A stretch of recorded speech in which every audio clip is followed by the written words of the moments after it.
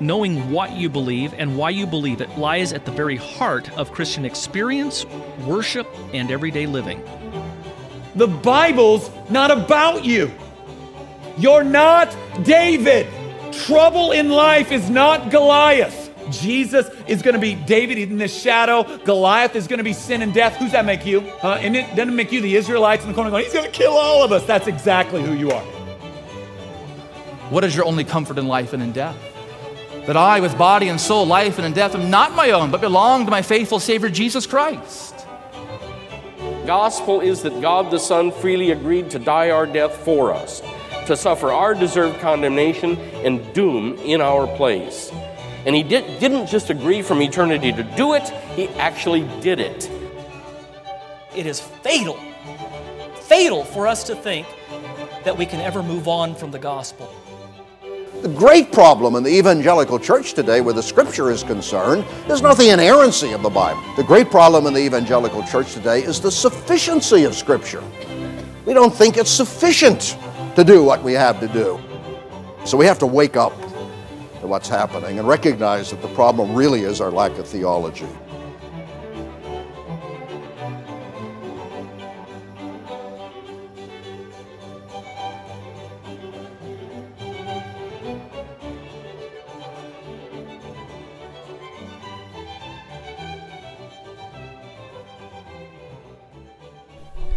Hi, and welcome to Theology Gals. I am Colleen Sharp.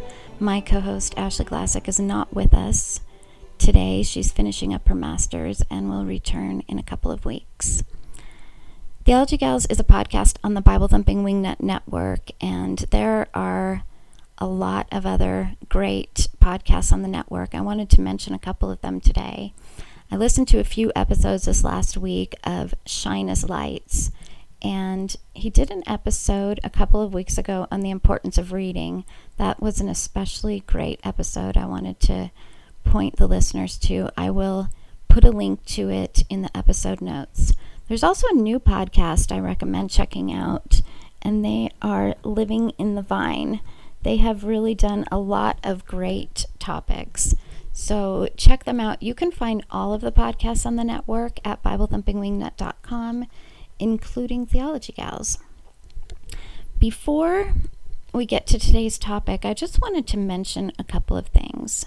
We're going to be talking about Lordship Salvation and the Lordship Salvation controversy. The controversy was years ago. I remember it from the late 80s, early 90s. For those who are not familiar with it, and we'll define it in greater detail with our guest, but there was a controversy, and kind of between MacArthur on one side and Ryrie and especially Zane Hodges on the other side. Zane Hodges wrote a book called Absolutely Free. MacArthur wrote a book called The Gospel According to Jesus. But one thing that I've noticed in conversations in recent years is that people mean different things when they're talking about Lordship Salvation. In some conversations, people have said right to me that Lordship Salvation just means that if you are truly a Christian, that sanctification will follow. But that's not what Lordship Salvation originally was, and that's not what we're talking about. In confessional Reformed theology, we have a very strong doctrine of sanctification, and believe that sanctification absolutely does occur. So that's not what we're taking issue with. The other thing is, when we say that we do not believe in Lordship Salvation, we are not taking the opposing view. We think neither view is consistent with confessional Reformed theology. The Lordship Salvation controversy was originally between dispensationals. So it was not originally a Reformed debate, it was a dispensational debate. But there are reasons why we do not think either side is consistent with confessional Reformed theology. You know, maybe you are somebody that believes strongly in Lordship Salvation, but listen to what we have to say and check out the resources that I will put in the links. Theocast has done a couple of great episodes on the Lordship Salvation controversy. There's some other links that I'm going to be putting in the notes that I think will be really, really helpful. So our guest today is John Fonville, and in Ashley's absence, Marissa Namir will be guest hosting with me. You may remember Marissa as she guest hosted with me previously. So we're going to go to a commercial, and we will be back with our guest, Pastor John Fonville. Looking for that perfect track for your next evangelism outreach? Look no further. At TractPlanet.com, we have solid biblical tracts that are a breeze to hand out. They are beautifully designed and are the highest quality tracts available. With over 80 different designs in stock and literally hundreds more available by custom order, we're sure to have just the right one for you. You can get any of our items printed with your church or ministry information, or have us design a brand new tract just for you. We are committed to the solid biblical message of law to the proud and grace to the humble. Each tract is firm on the resurrection of Jesus Christ and the necessity of repentance and faith in salvation. Come check us out at TractPlanet.com and make sure you use coupon code BTWN at checkout for 10% off your entire order. That's TractPlanet.com, coupon code BTWN.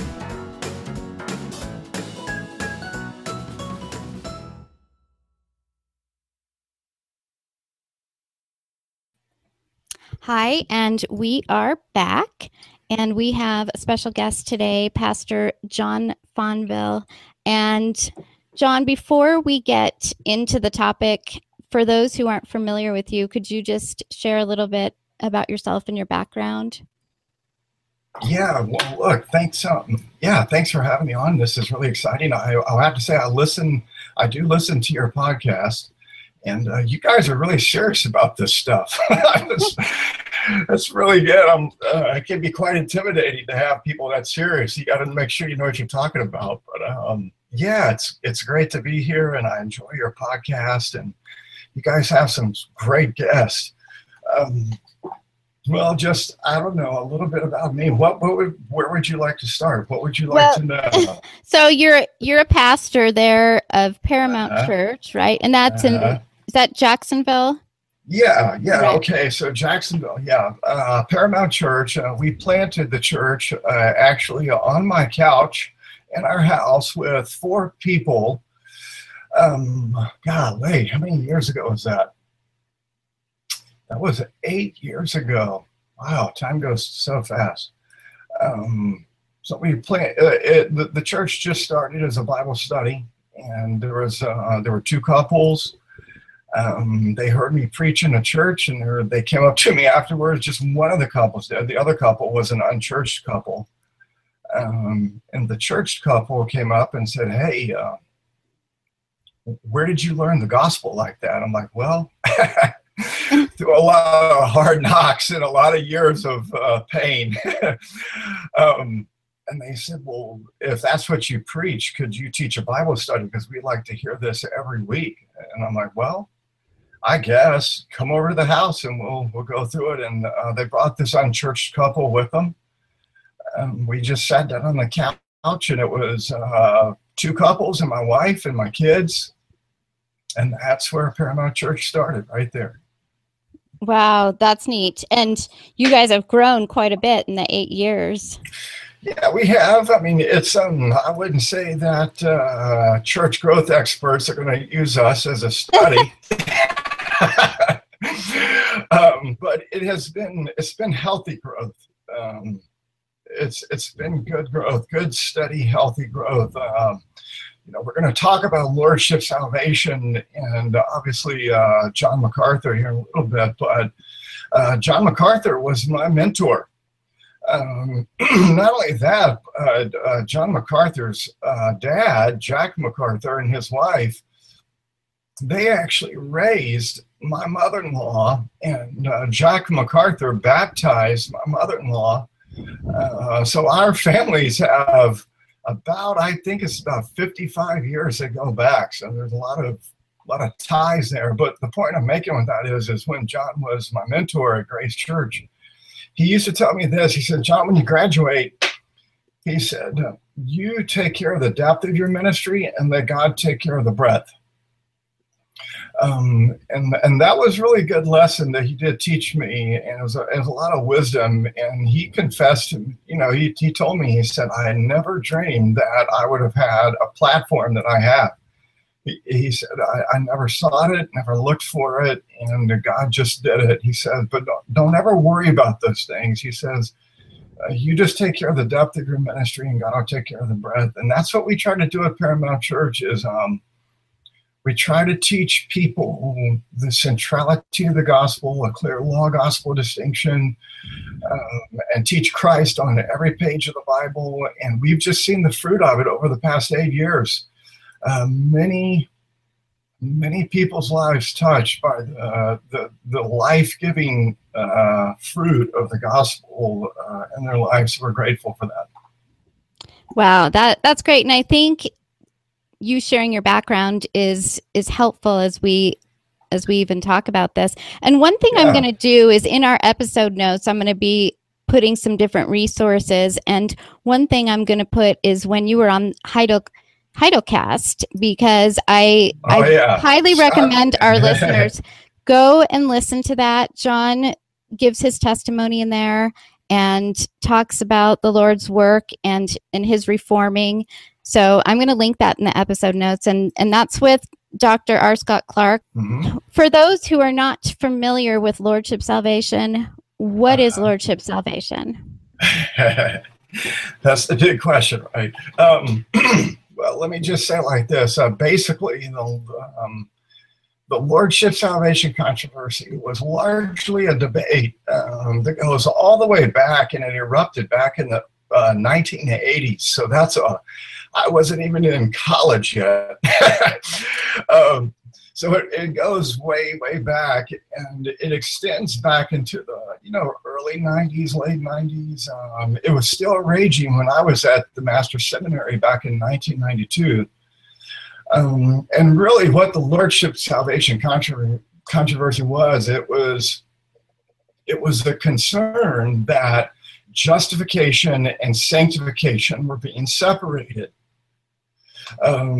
Because classical Protestant orthodoxy has always affirmed that justification and sanctification are part of what we call, quote, the whole package of salvation. Justification, Paul says in Romans chapter 5, we have been justified. Having been justified, so we've been saved from the penalty of sin. And then he goes on to talk about in Romans 6 and other passages, other letters that he wrote, that we have sanctification, that we are currently being saved from the power of sin. And so justification and sanctification are to be distinguished, but they're never to be separated. And so there was a concern back in the 1980s and early 90s that these double benefits of salvation. It's what you mentioned, Scott Clark. He's a good friend of mine, and he's one of my mentors. There was a concern that the double benefits of the covenant of salvation were being separated. So what you had was what's the non-lordship group, which was really it was a group of men from Dallas Seminary. There are some other people involved as well, but we'll just stick with that because those are the principal players when it erupted. And you had people like Charles Ryrie, and later you had, and very significantly, you had a man named Zane Hodges. And in the late 80s, Hodges, especially in his book, what was the book called? Absolutely Free. Yeah, absolutely correct. Absolutely free. He argued that you have to accept Jesus as your Savior, but you don't have to accept Him as your Lord to be saved. So this was the free grace camp. This was the Savior but not Lord camp. But he also went on to say, if you do accept Jesus later on in your life, you can do that if you want to become a disciple, a follower of Christ, and live a victorious Christian life. And so when people heard this kind of teaching, they immediately rightly recognize that this is antinomianism. This is separating justification and sanctification. So John MacArthur entered into the picture, and he's also another dispensationalist. He's not a Reformed confessional believer. He's a Baptist dispensationalist, predestinarian, I guess. We would call him a particular Baptist, for lack of a better confessional term. But anyway, John MacArthur, another dispensationalist, he enters into the debate, and he saw the problem inherent in this free grace, this Savior but not Lord camp from Dallas Seminary. So in response to it, he wrote a book in 1988. It was called The Gospel According to Jesus, and I'm sure you guys have heard of it, and I'm sure your listeners have heard of it. But he wrote this book, The Gospel According to Jesus, because he wanted to refute what Ryrie and Hodges, this free grace crowd, was teaching. So MacArthur and his followers, they came to be known as the Lordship teachers of the Lordship Salvation camp. And so MacArthur's book, The Gospel According to Jesus, I mean, it really was the catalyst that blew up this debate. And so a lot of what John wrote in his book is actually very helpful to a point. We'll get into in a moment where it's not helpful, but to a point, it was a much needed corrective to this antinomian view being espoused by men like Zane Hodges.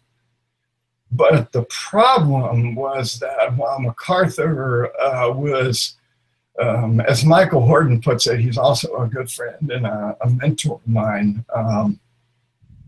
Horton says it like this, is that while MacArthur was pulling up the weeds of antinomianism, he also pulled up the flowers of the Reformation. And that was not going to be acceptable for the Reformed camp. So really, that's the history of the Lordship Salvation and what it was. I don't know if you want to talk further about that, but there's a lot more history that actually is behind the Lordship Salvation. And we can trace it back to different struggles like the Marrow controversy in the 18th century. Right. I don't know if you guys want to go back to the 18th century, but there's a lot you can learn from the 18th century in terms of what happened and the parallels between the Marrow controversy and then we have the Lordship controversy today. So basically, it's not new. One thing I wanted, since you mentioned Michael Horton, and I'm going to link this in the episode notes, and that is his book, Christ the Lord, The Reformation and Lordship Salvation, that he edited with several other authors. That book was extremely helpful for me. Yeah, absolutely. That is the best book on this whole topic by far. Yeah. And I have used that book over the years to help rescue we'll talk about this, I guess, later, but to help rescue believers from the effects of Lordship Salvation and what it does to them. Because essentially what is at stake in the Lordship Salvation debate, one of the big things that's at stake, well, I guess we'll come back to it as well, but is the assurance of the Christian. It absolutely destroys the believer's assurance. And so I remember, I think it was, maybe 6 years ago, or a young man moved here to Jacksonville, and he came from the Master's College. And he had just been steeped, obviously, at the Master's College in Lordship Salvation teaching. And he had some significant sin struggles in his life that he just could not handle. And I met with him, and he came to me with this grid of Lordship Salvation, and it absolutely was destroying him. And I said, look, I understand where you're coming from, because I've been there. but I think I can offer you a much better alternative, a better way to think about these things. And so, long story short, I took him through the book, Christ the Lord. And when he came to the end of the book, he was a new person. He had a Copernican revolution, just like the rest of us have had. When you awaken to the centrality of the gospel, you awaken to the good news that is really given in the Reformed confessions of the Christian faith. It is very good news. It is free news, because Lordship salvation ultimately is a suffocating doctrine that just destroys believers who are weak and sinning and have no capacity to deal with their daily struggles. Has the way people talk about and understand Lordship salvation changed through the years? Well, that's a good question. Let me add something. In conversations online, and this is one of the reasons I was thinking about this question, conversations online, people have pretty much said, well, Lordship salvation just means that sanctification follows. I mean, so they're almost redefining it from how you and I maybe first understood it. Because I was in Southern California. I remember the controversy from the 80s. I was still in high school. But I've heard people say that's what it is. And I don't know. Have you seen that also? Yeah. Okay. Well, absolutely. I run into that almost on a daily basis. So let me hold that thought, and I'll come back to it, and we can discuss that in detail, because Colleen, that question really gets to the heart of this whole issue. And I'm hoping to make it very clear for your listeners, because that is not what Lordship salvation is saying, although they're attempting to say it's not what they're saying. So we'll come back to that, but let me go back first to Marissa's question. How has Lordship maybe changed through the years? Let me just give a couple of introductory thoughts, and then I'm going to give you an example. Maybe not so much how it has changed, but how it's morphed into a contemporary evangelicalism. But when we talk about Lordship salvation, a good deal of evangelicals back in the day, and still today, because I graduated from the Master's Seminary, so when people see that on our church website, they come to visit our church and they're thinking, this is a MacArthur Lordship guy. I had some Lordship people about 6 months ago come to our church, and after I had done the Lord's Supper, they came up to me at the end of the service and they confronted me right there at the front of the church. And they were trying to correct my theology right there on the spot, and they got very, very aggressive. So it's still out there, but many evangelicals sided with MacArthur and the Lordship teachers because, and I think Michael Horton has correctly pointed this out, they were reacting against a Wesleyan two-step kind of view of salvation, this higher life Keswick view of salvation.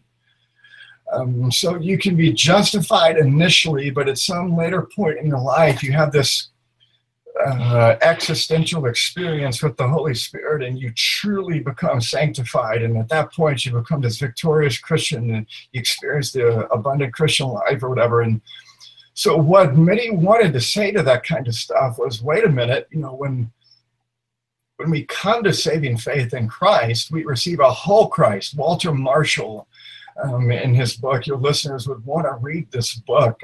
Walter Marshall, the great 18th century Scottish preacher, he wrote a book called The Gospel Mystery of Sanctification. And by the way, be sure to read the updated English version by Bruce McRae. Don't attempt to read the Old English version. I did the Old English version first, and I don't really recommend that approach. But as he says in that book, he says in salvation, we receive a whole Christ. We receive all of his saving benefits. We receive justification, sanctification, we receive glorification, we receive the whole package of salvation. He makes the point in his book, he says, we do not receive a half Christ. We do not in salvation receive a Savior and then at some later stage receive the other half Lord, and then we become a disciple and follower of Christ. And so it was understandable that some folks were concerned that they were hearing these free grace teachers. They called it free grace, and the ironic thing was it became very legalistic. But anyway, that we're hearing these free grace teachers say that you're tearing Christ apart. You're getting some of his benefits, justification, and then at some later point, by your own free will decision, so it's a very Arminian type of view, you get sanctification, and you get some more benefits, and you got it because you surrendered all, or you laid it all on the altar, or you came to a crisis moment, and you got this work of the Spirit, and you became this super victorious Christian. And so you had this two-stage Wesleyan view of salvation, and it continues today in the church, maybe not explicitly, but implicitly. And it kind of goes like this. And did you guys grow up Baptist, Presbyterian? I grew up in the Evangelical Free Church, but then I attended a Wesleyan Holiness Bible College. Oh, okay. I know exactly what you're talking about. Oh, okay. Yeah, all right. So fundamentalist for me. Okay. Well, this will fit. Hopefully this description will fit both of your experiences, because it was mine growing up in the Southern Baptist Church. This subtle antinomian view that I grew up with in my evangelical Southern Baptist service, a church was, you're in a church service, and they said, look, you make this decision and you come forward at this crisis moment to the altar. It's an interesting term. And you can get into heaven if you just pray this prayer and you sign this line because you've asked Jesus into your heart. Exactly. Yeah, and so Graham Goldsworthy has a wonderful, in his book, Gospel Center Hermeneutics, he just obliterates this ask Jesus into your heart kind of man-made doctrine. But anyway, that kind of theology has come out of what we call revivalism, or the Second Great Awakening. We have altar calls and the Charles Finney new method, new measures for bringing about the rebirth, which is not a supernatural act of the Holy Spirit, all that kind of stuff. It's steeped in that. And it's also steeped in this Wesleyan view of sanctification, salvation. And so they would tell people, if you pray and you really are sincere. I remember I used to attend Harvest Crusades with Greg Laurie, and he would always preach the, quote, gospel, and at the end of it, he would lead the whole crowd in this prayer, and he would always tell them, he said, now, if you really sincerely prayed this prayer tonight, you're saved. And so lordship teachers reacted against this kind of error, and they were right to do that. But while their diagnosis is correct, their remedy is seriously flawed. So, your question with that history in mind, that context in mind, how has lordship changed? Let me give you a contemporary example of what I'm talking about. Most of your listeners have probably heard of a guy named David Platt. And he's written, obviously, a best-selling book, Radical. David, in this book, he does call attention to valid areas of concern. He talks about the unreached people groups, and he talks about how the church should be mobilized to reach these people groups, and we would say a hearty amen to that. And he talks about how the Christian faith involves sharing possessions and concern and care for the weak and the poor, and so we don't have a problem with that. But then he explains that we have to become aware of how this secularized worldview that we live in the church has influenced our understanding of the gospel and its implications for how we live the Christian life. And so as I'm reading the book, and the reason I read the book, I'd never heard of David Platt, and I had some college students at Paramount come to me after church on Sunday, and they said, "Hey, Pastor John, we got this new book, Radical, by a guy named David Platt, and we're so excited. We want you to read it." And I was like, "Okay, well, I've never heard of him, and all right, I'll read it." And I brought it home. I began to read it, and I was just aghast by what I was reading. And I shared it with my wife, Catherine, and she just couldn't believe her ears either. So while Platt has valid areas of concern about the health, wealth, gospel, and materialism and the things I mentioned prior, really his diagnosis might be correct, but his remedy is incredibly flawed. And what he says about the purpose of his book, let me just quote a section from his book, because this is I think very important to understand. He says that the purpose of his book is to, quote, explore the biblical gospel alongside our cultural assumptions with an aim toward embracing Jesus for who he really is, not for who we've created him to be. And then he says, quote, we want to look at the core truth of a God-centered gospel. And then he says, and see how we've manipulated it into a human-centered message. And then he finishes by saying, by this biblical gospel, we will determine not to waste our lives on anything but uncompromising, unconditional abandonment to a gracious, loving Savior who invites us to take radical risk and promises us radical reward. The problem with David Platt, who has been largely influenced by this lordship salvation doctrine, and the fundamental problem with radical is that it is a radical confusion of law and gospel throughout his entire book. He does the exact same thing that John MacArthur does in The Gospel According to Jesus, which we'll come back to in a minute. But in Platt's book, the law and the gospel are so interconnected, so confused, so blurred, that ultimately the law just absorbs the entire gospel. So here's the ironic thing. He likes to criticize Joel Osteen. And I mean, Joel Osteen's an easy target. But the ironic thing is that he ends up confusing the law and gospel as much as Joel Osteen does. But Joel Osteen is guilty of this gentle moralism, your best life now if you just follow X, Y, and Z.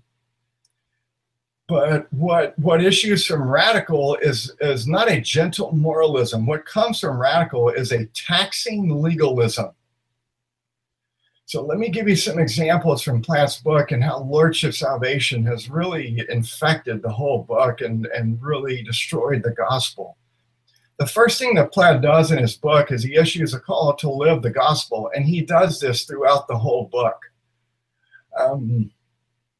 I don't know if that conviction, if that arises from a conviction that he has or a misrepresentation, but the bottom line is this: nowhere does Scripture issue a command for believers to live the gospel. That is the unique work of Christ alone. I've never met a person who has incarnated themselves. And I've never met a person who has perfectly, through their active obedience, given perfect, perpetual personal obedience to God's law, ever. I've never met anybody who had the authority to lay their life down on a cross and pick it back up again the third day and propitiate the judgment and wrath of God for sin. So it's a confusion of categories, and it's silly to call people to live the gospel. The Bible calls us to believe the gospel and to obey the law. And so this isn't theological hair splitting.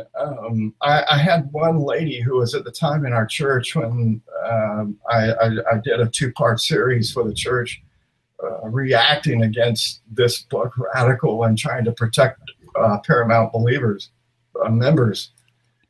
she was so furious with me after church. She was as red in the face as an apple, and her lips were quivering, and she could barely speak to me. And she's like, how dare you? How dare you go after this great man of God? And she says, you're just engaging in theological hair splitting.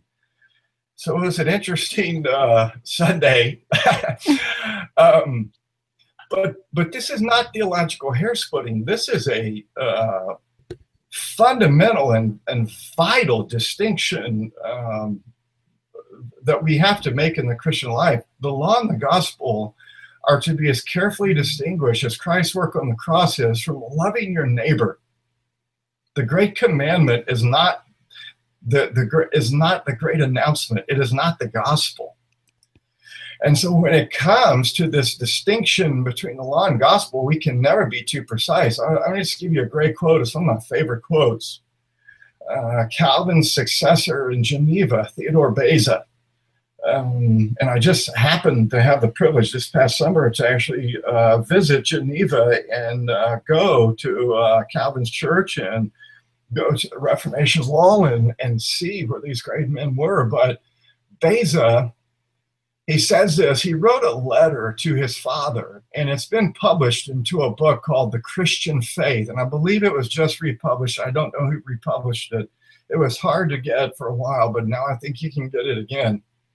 I would encourage all your listeners to get Theodore Beza's little book, The Christian Faith. It was actually a letter that he wrote to his unbelieving father, who was Roman Catholic. And he was trying to explain to his father the Christian faith from the Reformed perspective in the Reformation, later Reformation at that point. And this is what he said. He said, we must pay great attention to these things. He's talking about the distinction between law and gospel. We must pay great attention to these things, for with good reason we can say that ignorance of this distinction between law and gospel is one of the principal sources of the abuses which corrupted and still corrupt Christianity. He's exactly right. And that's what we see this book by David Platt and his preaching and his books. That's what we see happening. He's corrupting the gospel. It's not a personal vendetta against David Platt. I don't even know David Platt. I just read his public writings and see that this is a serious distortion. But the second problem with his whole radical message in his book, he continually confuses words and concepts in the second chapter of his book about the foundations of the gospel. He says in chapter 2, I'm going to take you back to the foundations of the gospel. And I'm thinking when I first read it, well, great, let's go there because I need some good news. But he misunderstands the uses of the law, and he mistakenly attributes the spiritual effect of the law to the gospel. Let me give you some examples. On page 28 of Radical, he says, quote, the gospel reveals eternal realities about God that we would sometimes rather not face, end quote. Now, when I first read that statement by Platt, I sat down and I just shook my head and I thought to myself, what eternal realities about God would I rather not face that's revealed to me in the gospel? Let me think. His unconditional grace towards me in Christ, his love for me through propitiating my sin, freely being justified by grace through faith in Christ alone, mercy. Would I rather not face mercy? And I just got very alarmed about that statement. And then he says also these realities that the gospel reveals to us includes God as a wrathful judge who might damn us. And then he says, quote, the gospel confronts us with the hopelessness of our sinful condition. That's on page 31 of the book. So as I began comparing and contrasting what he's writing with what the Reformation and the Reformed Confession said, Reformation theology and the Reformed Confession say that it is God's law that brings us up short.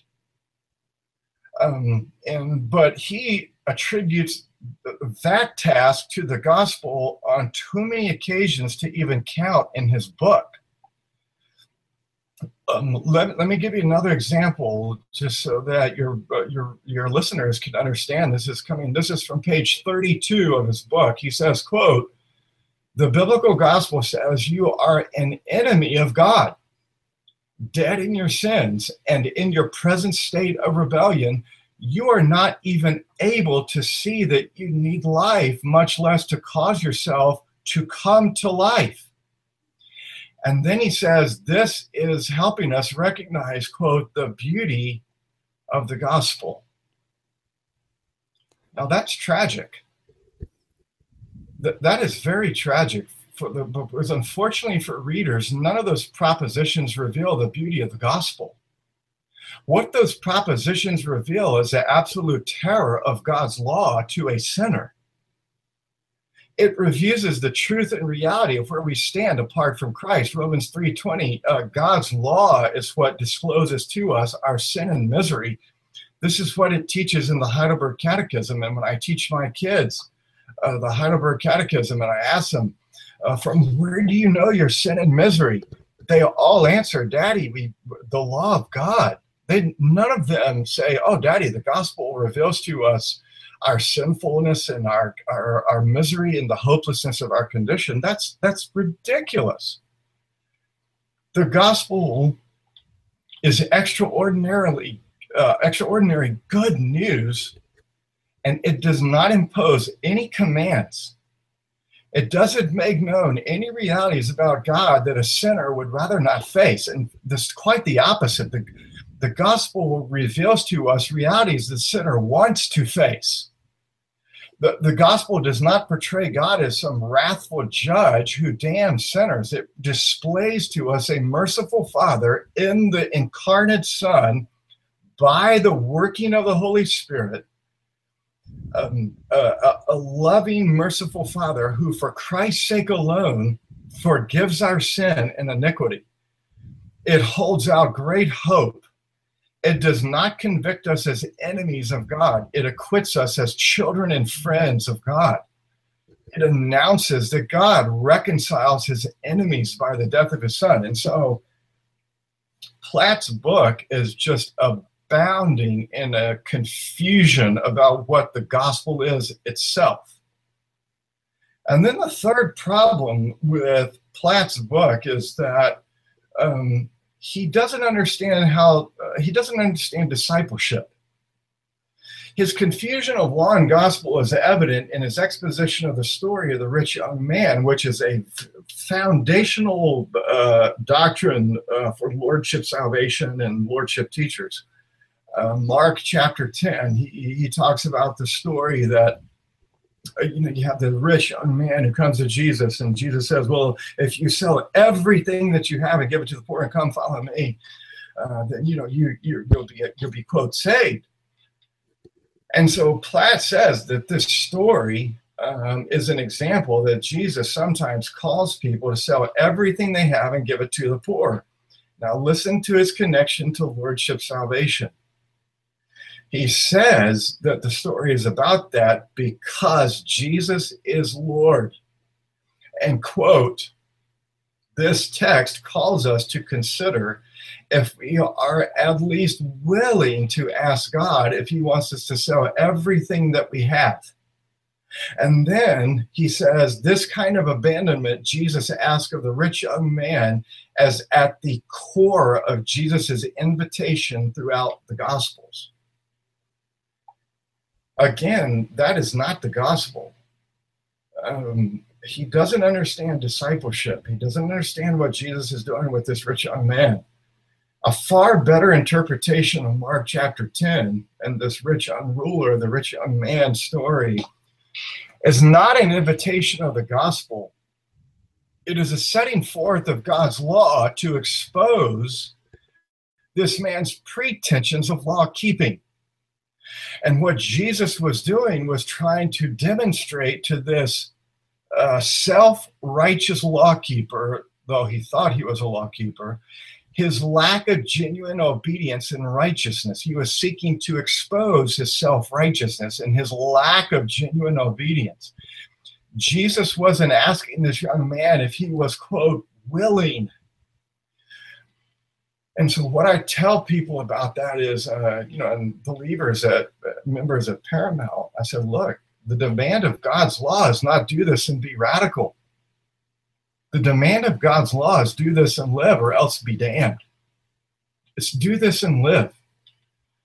And so Platt says, after he sets forth the foundations of the gospel and the story, he then asks his readers of his book, I want you to consider the proper response to Jesus, because Jesus is going to be Lord. He's Lord, and you've got to submit to his lordship. Well, what would be the proper response to Jesus? One would think sola fide, faith alone. Regrettably, Platt maintains that the only proper reaction, this is on page 39, is, quote, immediate and total surrender. Now, that's not the Reformed answer. That's the two-stage Wesleyan answer, surrender all. And then he writes on page 37, he says, surely this gospel evokes unconditional surrender of all that we are and all that we have to all that he is, end quote. And then to put his readers under a tremendous fear and guilt to scare them into following Jesus, because that's really about the only way you can put it, he refers to Jesus' words at the end of the Sermon on the Mount in Matthew chapter 7. Where Jesus says the famous Lord, Lord passage, did we not? And Jesus says, depart from me, I never knew you. The ending of the Sermon on the Mount. He says that's the kind of total surrender that the gospel demands, as if the gospel demands. And then he says, but if such radical surrender is missing, now this is where lordship salvation goes off the tracks for believers. He says, if that kind of radical surrender is missing in your life, then he chillingly exhorts, quote, page 37, you and I desperately need to consider whether we have ever truly, authentically trusted in Christ for our salvation. And right there is where assurance is lost. And if assurance is lost, obedience is lost, because as Walter Marshall says in his book, what is it that motivates us to obedience? It's assurance. And if you don't have assurance, there's no pursuit of holiness. So really what happens with this lordship salvation, these lordship teachers that have morphed over the years, is we've gone from John MacArthur, the gospel according to Jesus, to which it's now become morphed into Platt's whole radical idea. But this advice that David Platt shares in his book, it is unhelpful for its blurring of the law and gospel. Nowhere in Scripture is the demand of God's law an invitation of the gospel. The only proper and initial response to the gospel is a truly, quote, radical proposal, given our tendency to want to save ourselves, is to receive and rest. Those are the words that come from the Westminster Confession on what saving faith is. It is to receive and rest in the finished work of Christ alone.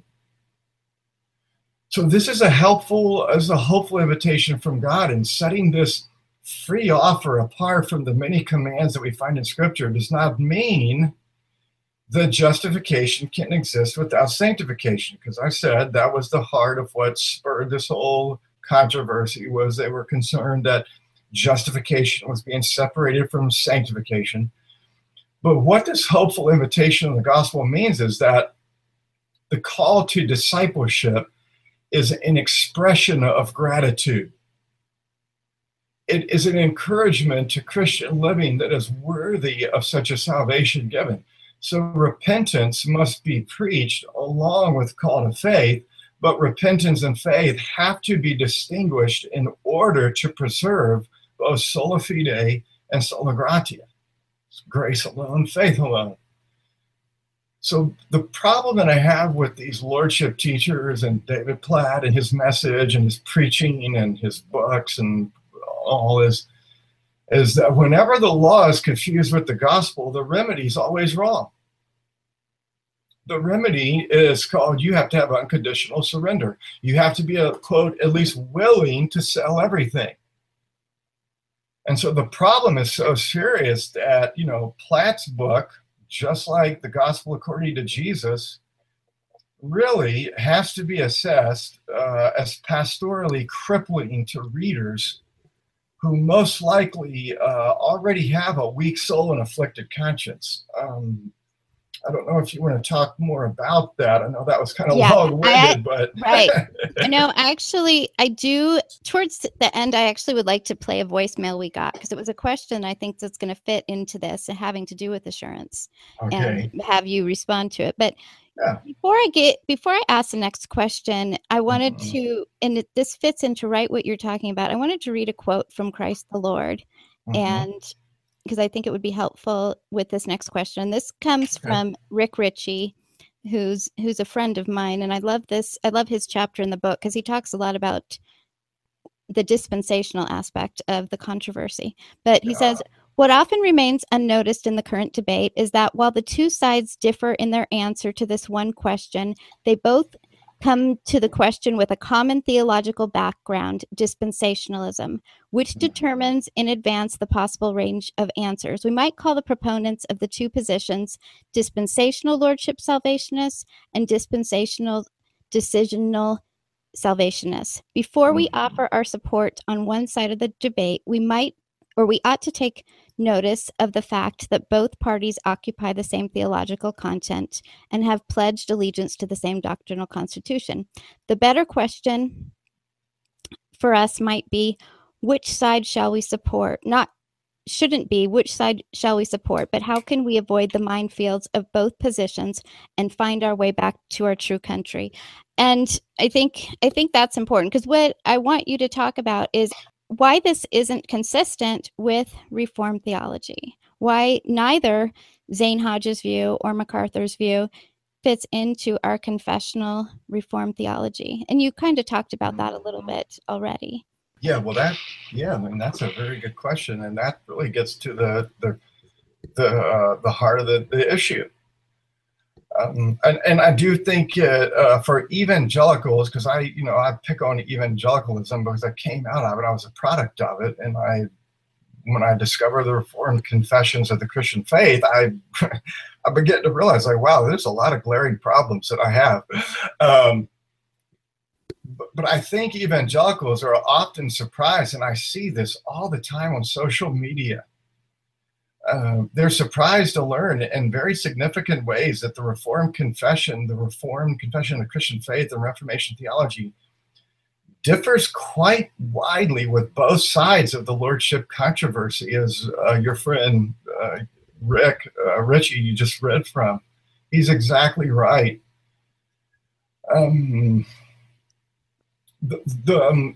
The Reformed confessions of the Christian faith really steer a clear, careful path between the two errors of the non-lordship group and the lordship group.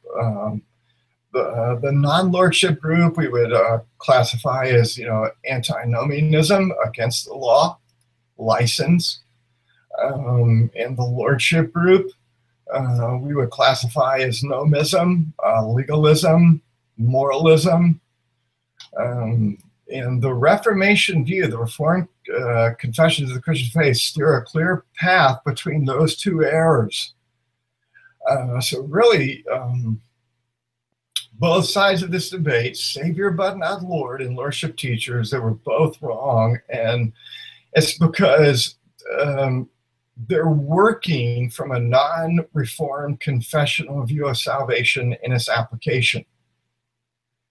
What I have come to learn, and I did not understand when I was at the Master's Seminary, because obviously they didn't have a confessional view, is that the categories that both Hodges and MacArthur use are very different from how the Reformed confessions talk about salvation and its application.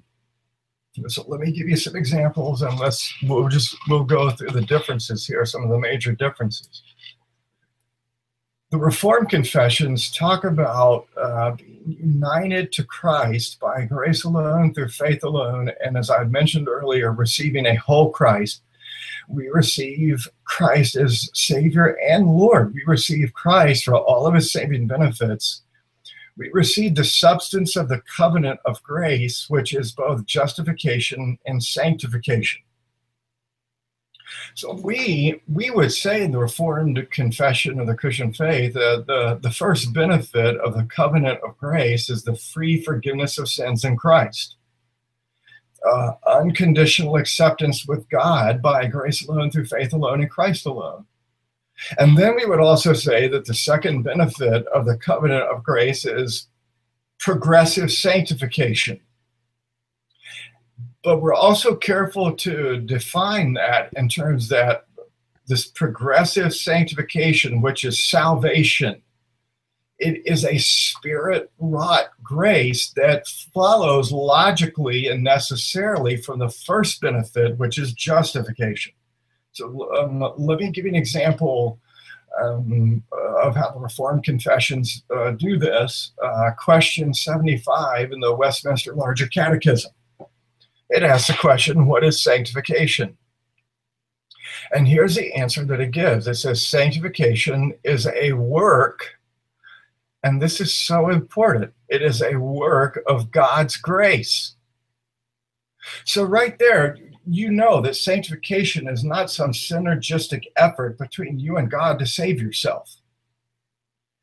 But then it goes on, it says sanctification is a work of God's grace, whereby they, that is the elect, God's chosen people, whom God hath before the foundation of the world chosen to be holy, are in time, now listen, through the powerful operation of his Spirit, applying the death and resurrection of Christ unto them. So it is a work of God's grace through the powerful operation of the Holy Spirit, who applies the death and resurrection of Christ to us. It's not our work. And by that work of grace of the Holy Spirit applying the death and resurrection of Christ unto us, then we are renewed in their whole man after the image of God, having the seeds of repentance unto life and all other saving graces put into their hearts, and those graces so stirred up, increased, and strengthened, as that they more and more die into sin and rise unto newness of life. Now, that's a long definition, but that is a significant difference between what the Lordship teachers are teaching on both sides and what we're teaching. If you look at the Heidelberg Catechism, questions 88 through 90, it's very clear that sanctification in believers is by grace, and that it is the gradual putting to death of the old man in Adam, and we're made alive in the new man in Christ.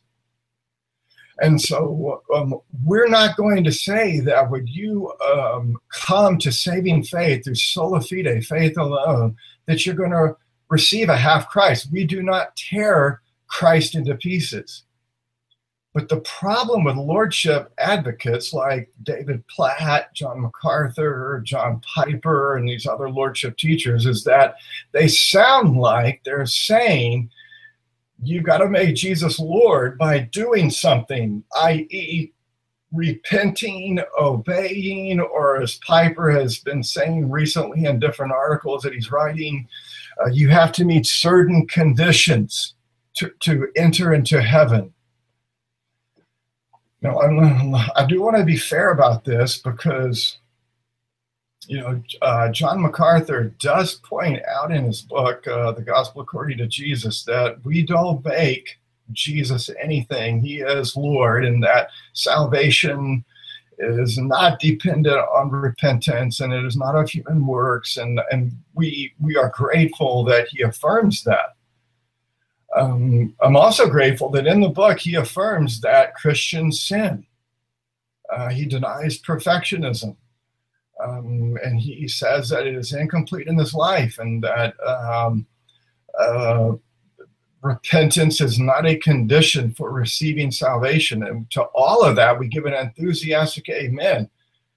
But the problem with Lordship Salvation and how it differs from the Reformed confessions is that MacArthur's response to Zane Hodges back in the day is that MacArthur and guys like David Platt in our current day, they blur the lines between justification and sanctification, in contrast to Hodges and the Free Grace movement, which is still around today. I'm on their email list, so I get their newsletter. MacArthur and the Lordship people, they blur the lines between justification and sanctification, but the Free Grace non-Lordship crowd separate justification and sanctification.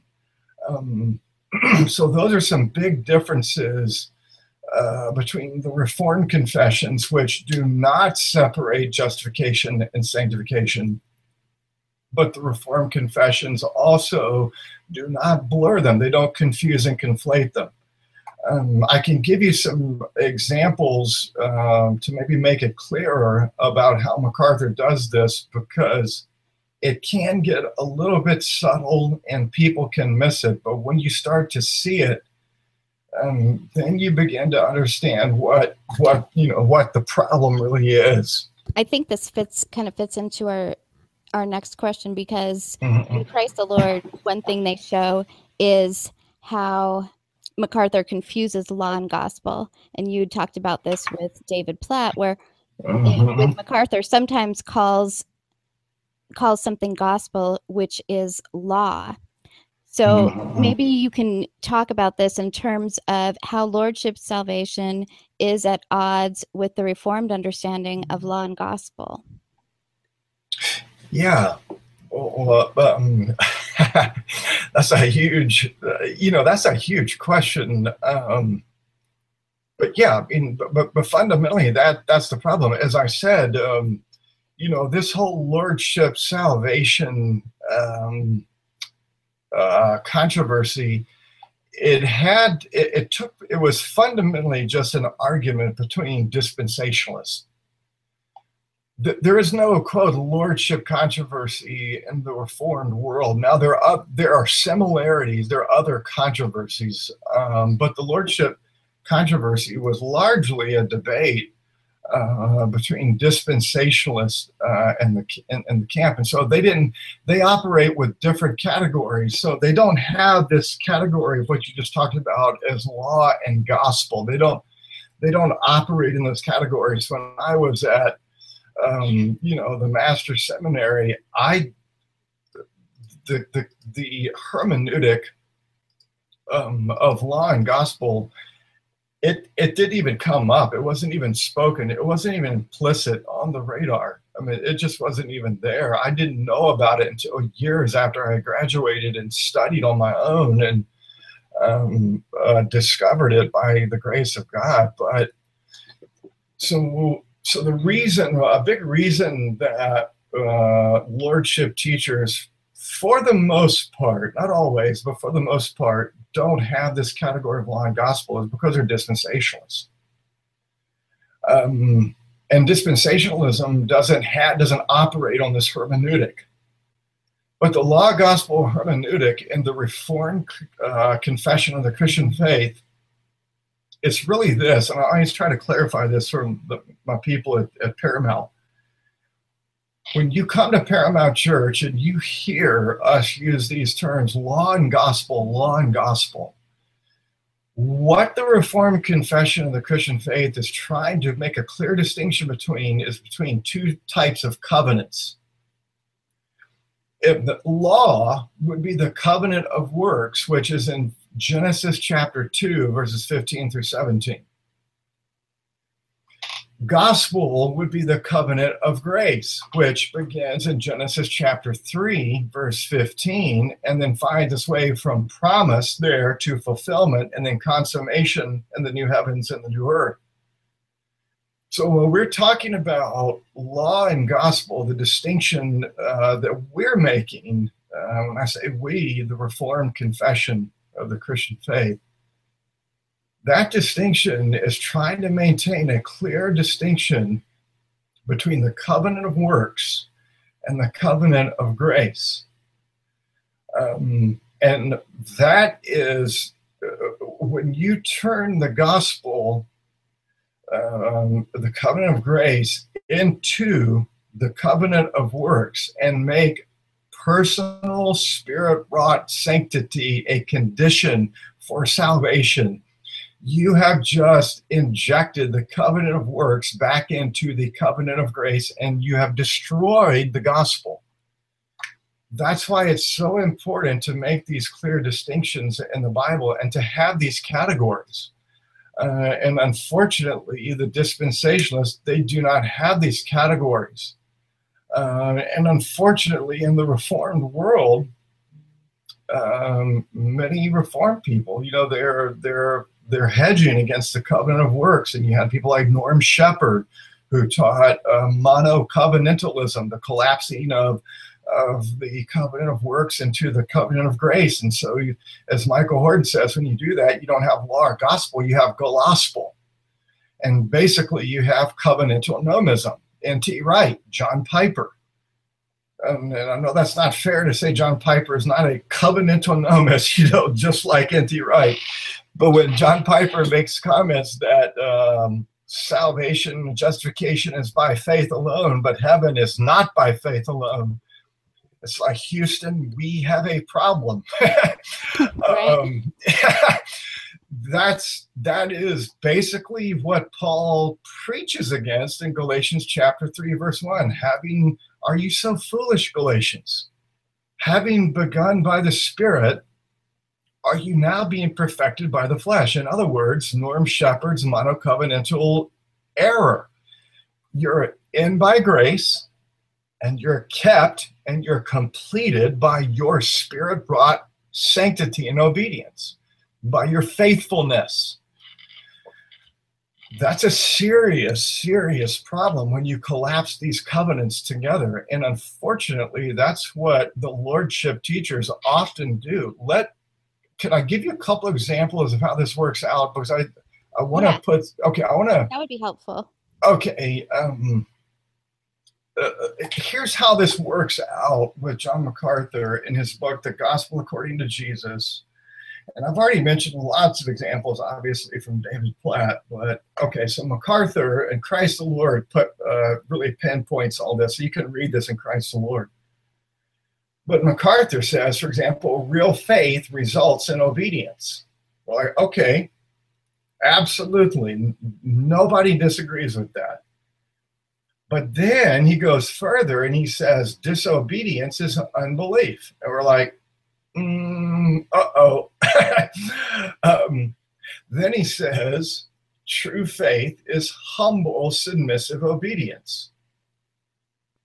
Or he makes this comment. He says, we have already seen that repentance is a critical element of genuine faith. Or he says, faith encompasses obedience. Faith is not complete unless it is obedient. Now, those statements seriously blur the lines between justification and sanctification because they conflate faith with obedience and repentance. But that is not how the Reformed confessions, the Reformation theology, speaks about faith, obedience, and repentance. Let me just give this in a nutshell, and we can give some examples from the Reformed confessions and how they handle this. The Reformed confessions speak about obedience and repentance as the fruit of genuine saving faith. It is the evidence. So repentance and obedience are evidential in salvation. They're not instrumental. The only thing that is instrumental in salvation is faith. And the only cause of salvation is grace.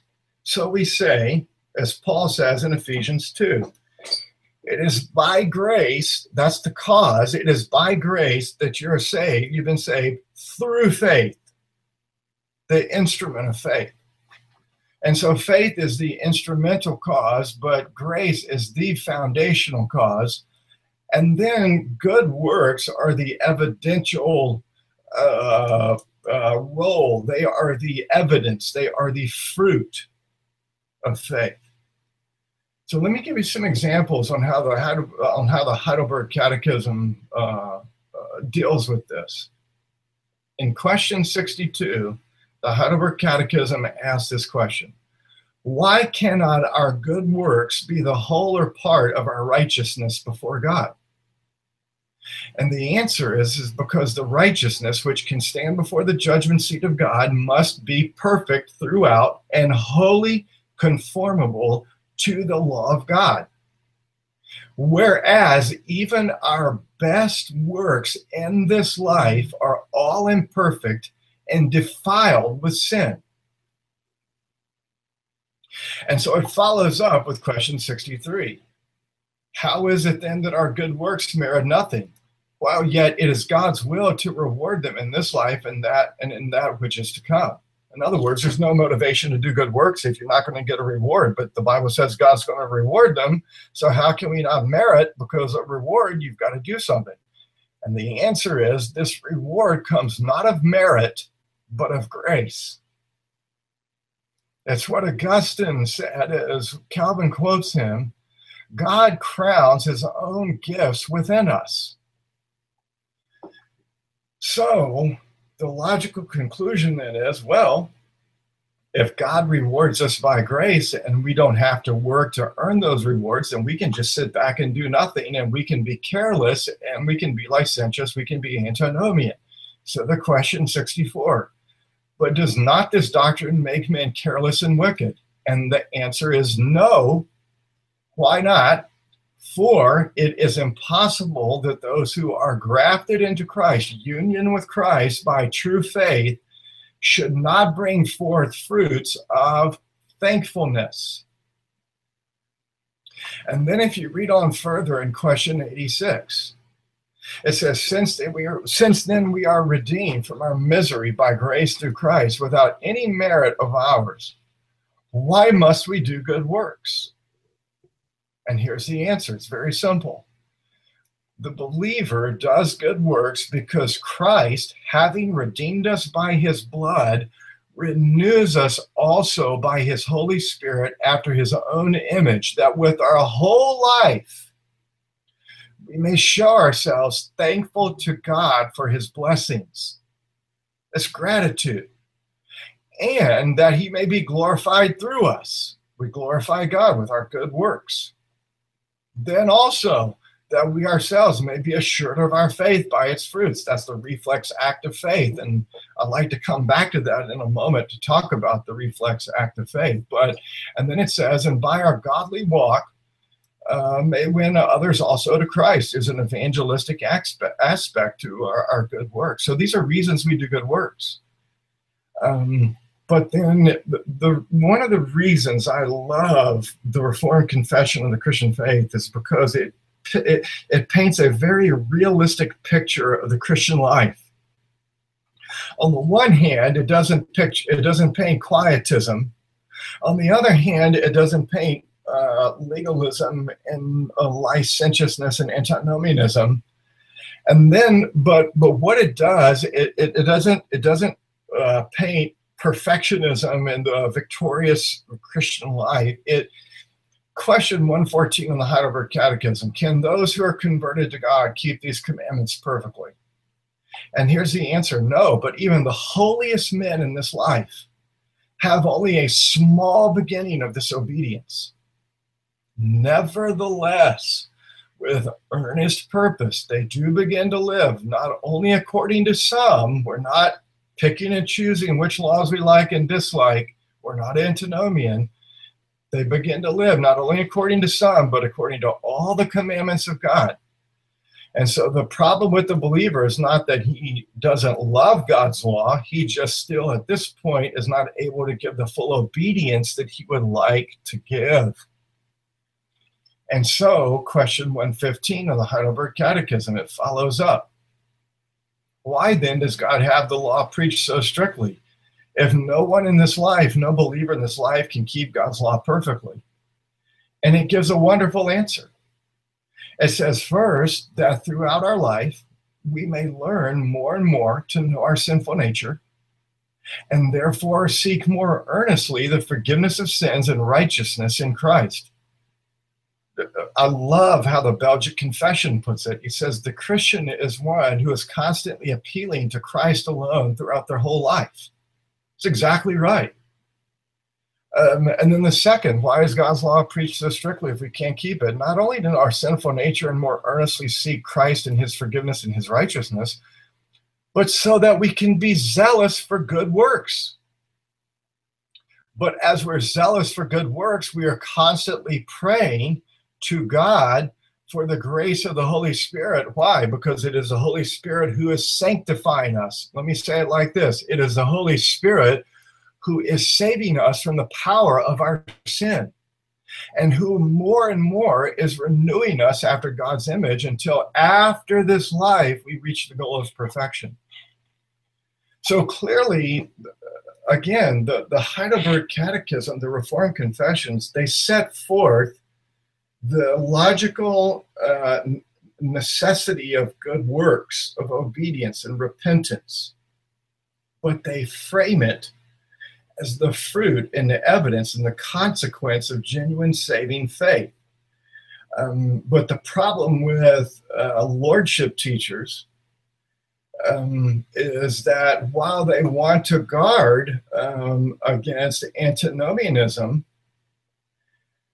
the problem is they blur this line and they sound like they're making good works instrumental in salvation. And that's what the current controversy has been with John Piper when he writes articles that sola fide is not what you really think it is. There are other conditions that you have to meet. And to that we say, no, there are no conditions that we have to meet, because in the covenant of grace, we have a substitute, we have a mediator who has graciously on our behalf met all of the conditions, both in his active obedience, Galatians 4, Romans 5, and in his passive obedience, he has fully become a curse for us, and he has exhausted that curse.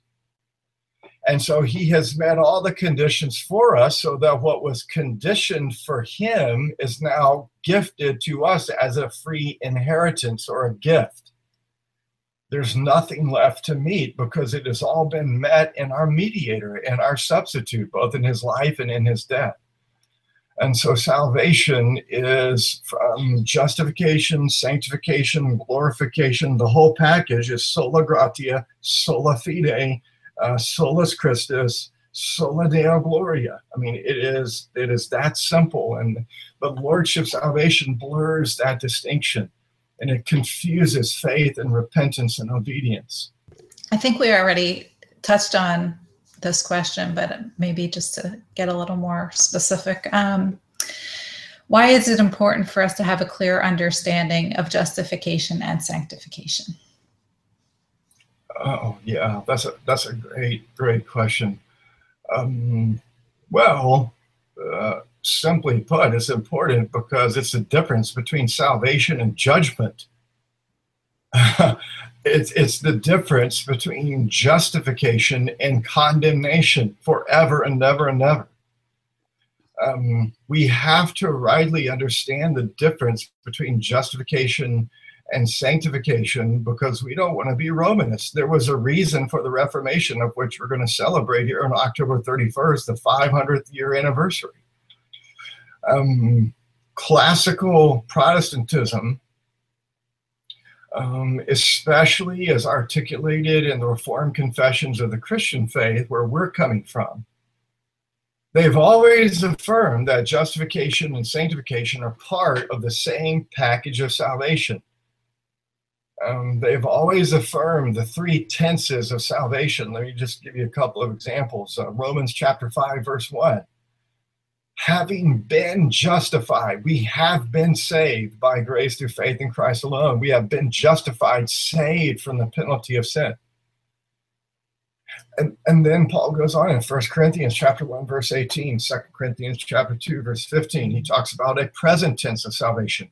He says, we are being saved by grace alone, through faith alone, in Christ alone, from the power of sin. That is sanctification.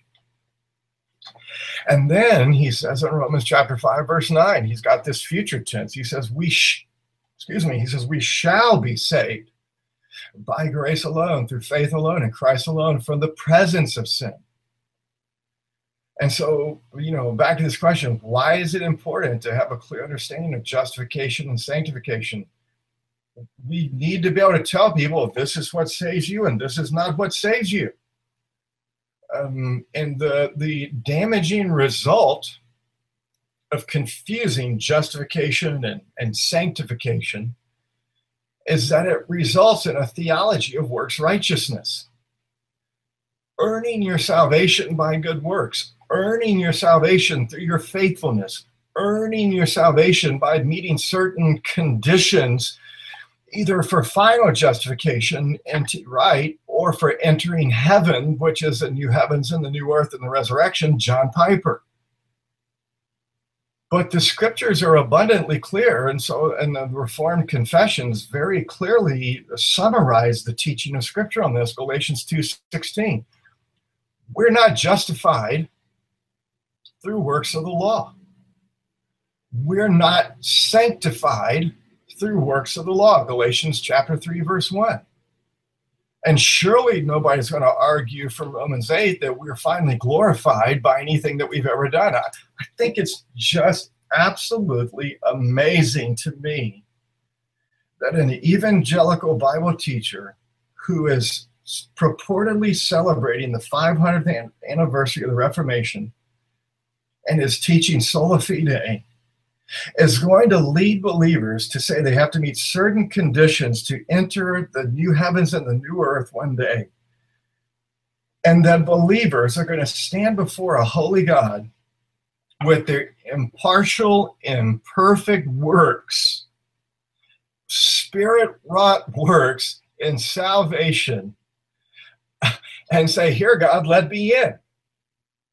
It's just baffling. That's not what we believe, teach, and confess in Reformation theology. And tragically, this egregious error of putting sanctification before justification, that is the road back to Rome, and you can say goodbye to the Reformation.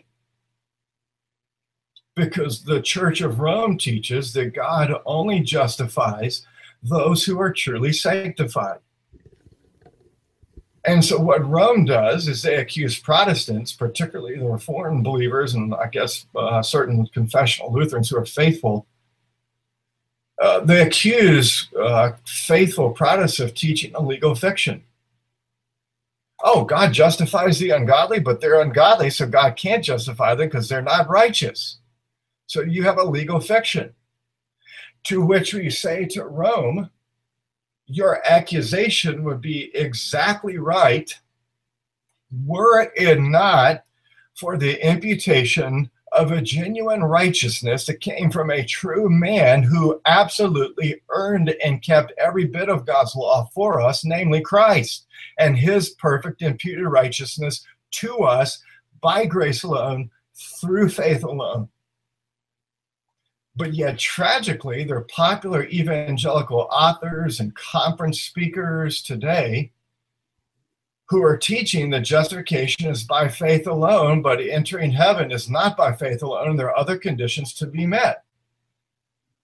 And it leaves us scratching our head going, where are you getting this? This is not sola fide for the Reformation. The Reformed confessions, as I said, I want to make this as clear as I can, they maintain that good works, even spirit-wrought good works in sanctification, are never instrumental in the whole package of salvation. In justification, in sanctification, in glorification, they're never instrumental. They are only evidential. That's why I quoted Question 62 in the Heidelberg Catechism. Why can't our good works be the whole or part of our righteousness before God? And the reason, again, we have to remind ourselves, the works, the righteousness that can stand before the judgment seat of God must be perfect. That is exactly what Jesus says at the end of Matthew chapter 5, verse 48 in the Sermon on the Mount, where he's preaching the law. He says, you must be perfect, even as my heavenly Father is perfect. There's no willing to sell all. There's no surrender. There's no decision. There's no sincerity of effort. It's perfection to the whole law of God. And it says, but the problem is, even our best works, our spirit-wrought effort in sanctification, which is a work of the grace of the Holy Spirit, even that in this life is imperfect and defiled with sin.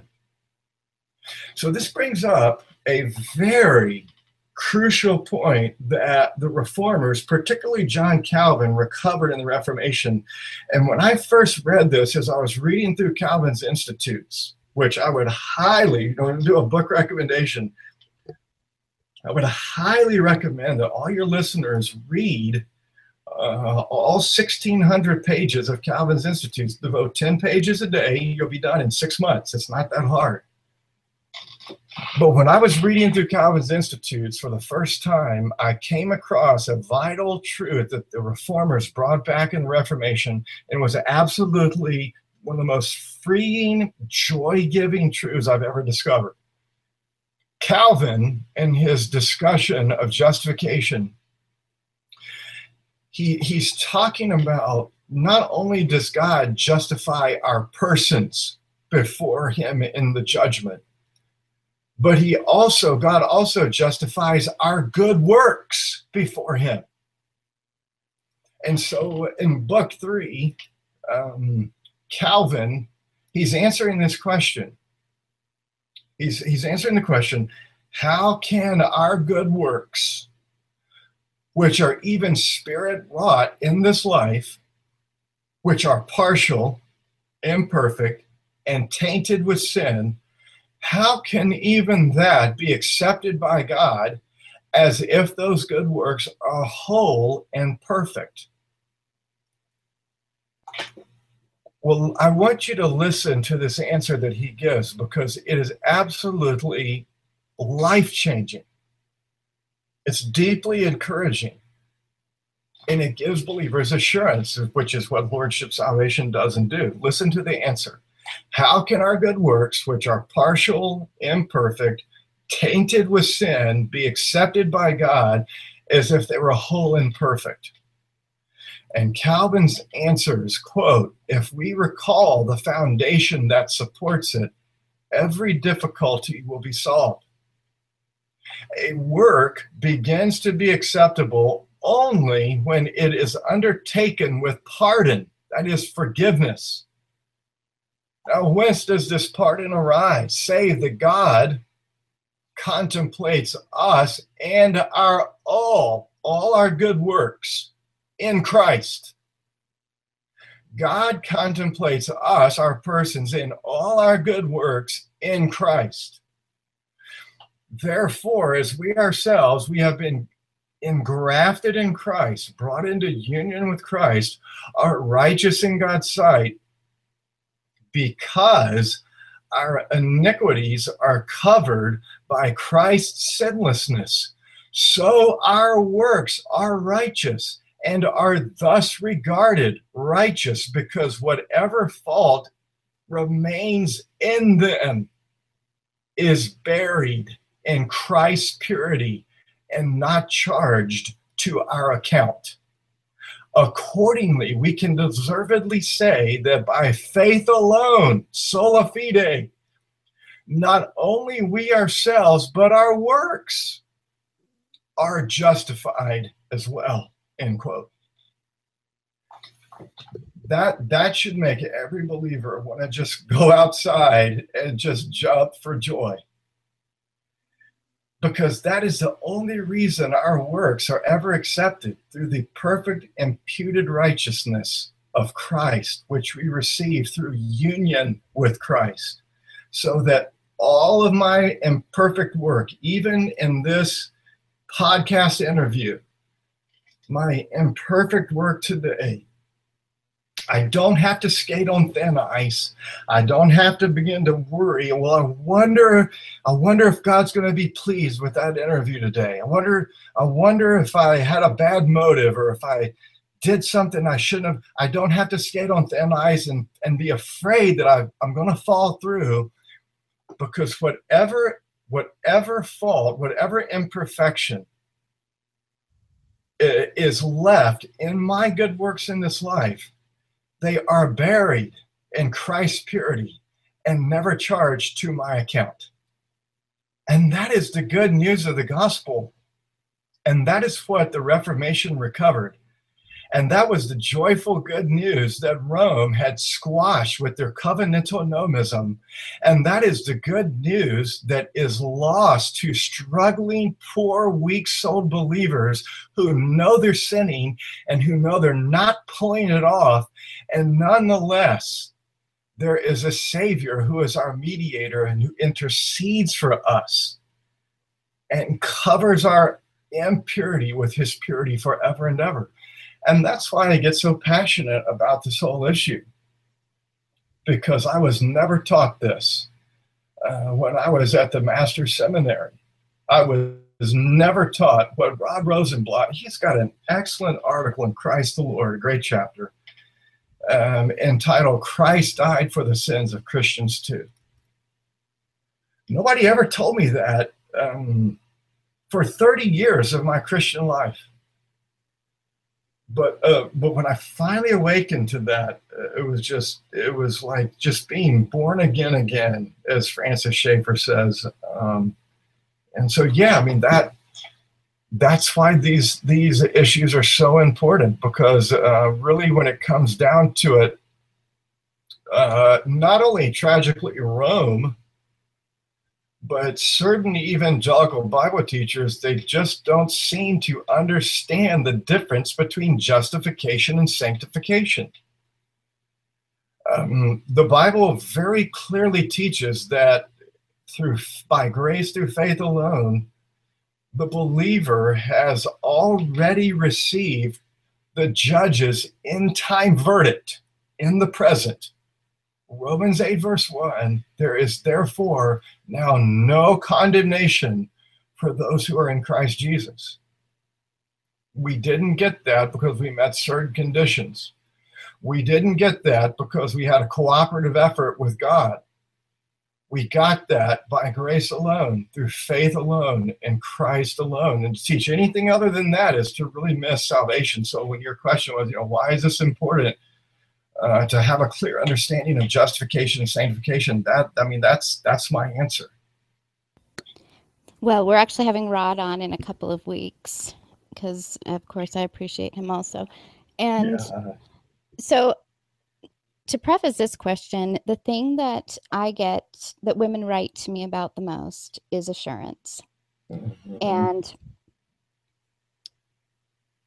how does Lordship salvation affect the believer, and is struggles with assurance one of those ways? Mm-hmm. Yeah. That's a great question. Really, because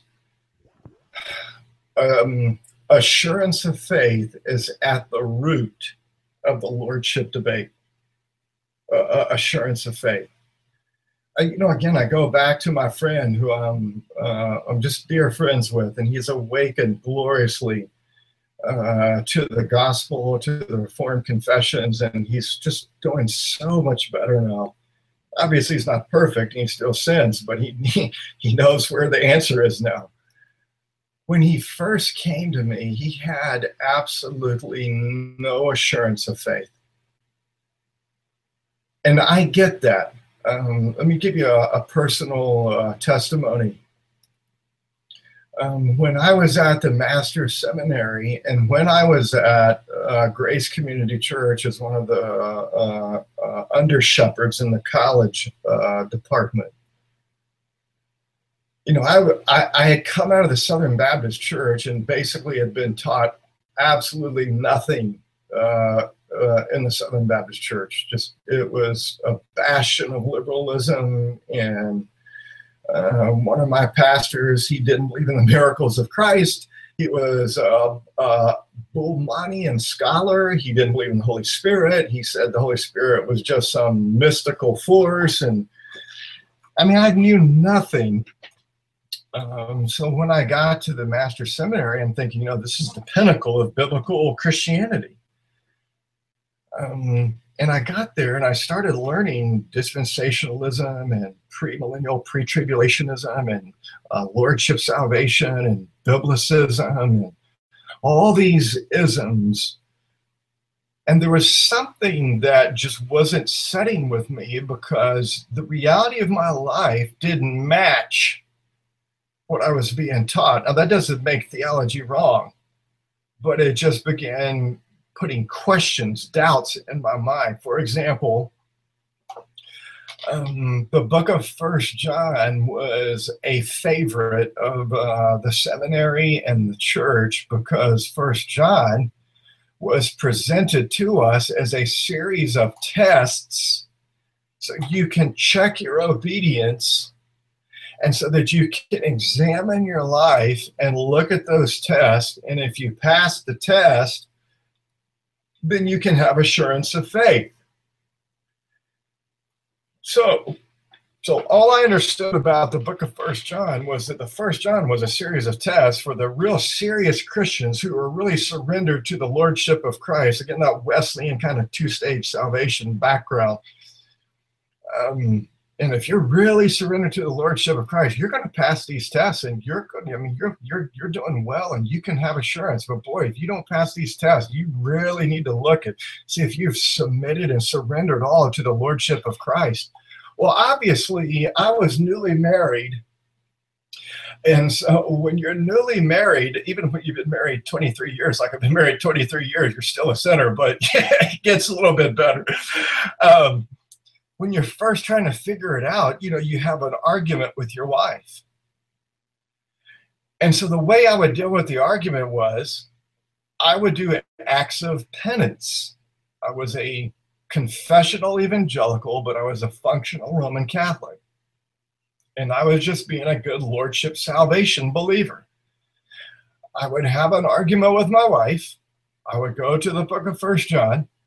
I would give myself the test. I would fail the test miserably. Nobody ever showed me that the gospel was in 1 John. I had no idea of 1 John chapter 2, verses 1 through 2. And that I have an advocate before the Father, Jesus Christ the righteous, who has propitiated my sin before the Father. Nobody ever showed that to me. 1 John chapter 4, verse 10, this is love, or verse 19, we love because he first loved us. This is love. He sent his son to be the propitiation. None of that if you told me back then, read the book of 1 John, my eyes would have immediately had all these tests, imperatives pop out, and the gospel would have just been totally eclipsed. It would have been a complete solar eclipse. So I would take the test. I failed the test. I was taught that believers bear fruit. I'm not bearing this fruit. Conclusion, I'm not a believer. Or I'm a really bad believer and I need to just submit and get under the lordship of Christ and crank out my obedience and work really hard to show that, boy, I really sold out and surrendered to the lordship of Christ. That was my Christian life. And I lived like that for 30 years. And I was miserable. I remember reading a book by the Puritan Matthew Mead. John MacArthur wrote the foreword to his book. It was entitled The Almost Christian Discovered. And I'll never forget it. I read the book.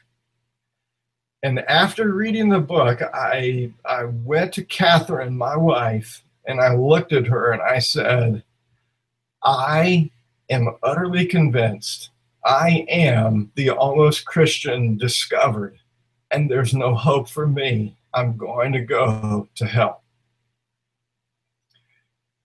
And that is what Lordship Salvation, that was the fruit of Lordship Salvation in my life. I had no assurance. I had no idea, and I'm so glad you're going to have Rod Rosenblatt on. I hope I get to meet him one day. Had no idea that Christ died for the sins of Christians too. And 1 John 2, 1-2, or 1 John 4, 10, or 1 John 4, 16-19, all those passages of the gospel in 1 John. It's just glaring. Look at the gospel. Listen to the gospel. And so the problem with Lordship Salvation, and I mentioned this earlier, is that it leads believers to only find assurance in what's called the reflex act of faith. The reflex act of faith is the little syllogism that I just used. Believers bear fruit. I bear fruit. What is the conclusion? I'm a believer. Believers bear fruit. I don't see any fruit. What's my conclusion? I'm not a believer. I don't have assurance. The problem with the reflex act of faith, of getting assurance only and exclusively from the reflex act of faith, there's a couple problems with it. Number one, what about the bad days that you have? Jerry Bridges, in his wonderful book, The Gospel for Real Life. And that's another book your listeners should get and read and read and read. I've read it at least 20, 30 times. It's about to fall apart. I've read it so much. But he talks about the good day, bad day scenario. So the good day is you wake up and you have a perfect quiet time, what you think is a perfect quiet time. Nobody has a perfect quiet time, obviously. You don't argue with your husband. Your children are just perfect. They give perfect civil righteous obedience. Yes, sir, no, sir. Yes, ma'am, no, ma'am. Perfect manners, perfect grades in school. Everything's going good. Then you wake up the next day. You don't have time for a quiet time. You spill coffee on your lap as you're running out the door. You smell like coffee all the way to your job. Your leg is burning because it was hot. Your kid gets into a tussle at school. The school calls you, come pick up your son or daughter. They're being, kicked out of class for the day or whatever it is, or they cheated on a test, or they really blew it big time. You come home and your husband's cranky and he had a bad day at work. You've just generally had a really bad day. And we've all had them. Well, how's your assurance on the bad day?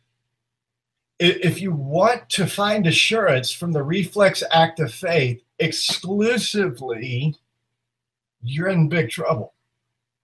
But again, the Reformed Confessions of the Christian Faith, as I've already read from the Heidelberg Catechism, they don't exclude the reflex act of faith. We said, why do we do good works? So that you can have assurance of your faith. The Westminster Standards, they teach this. We confess this. We believe this.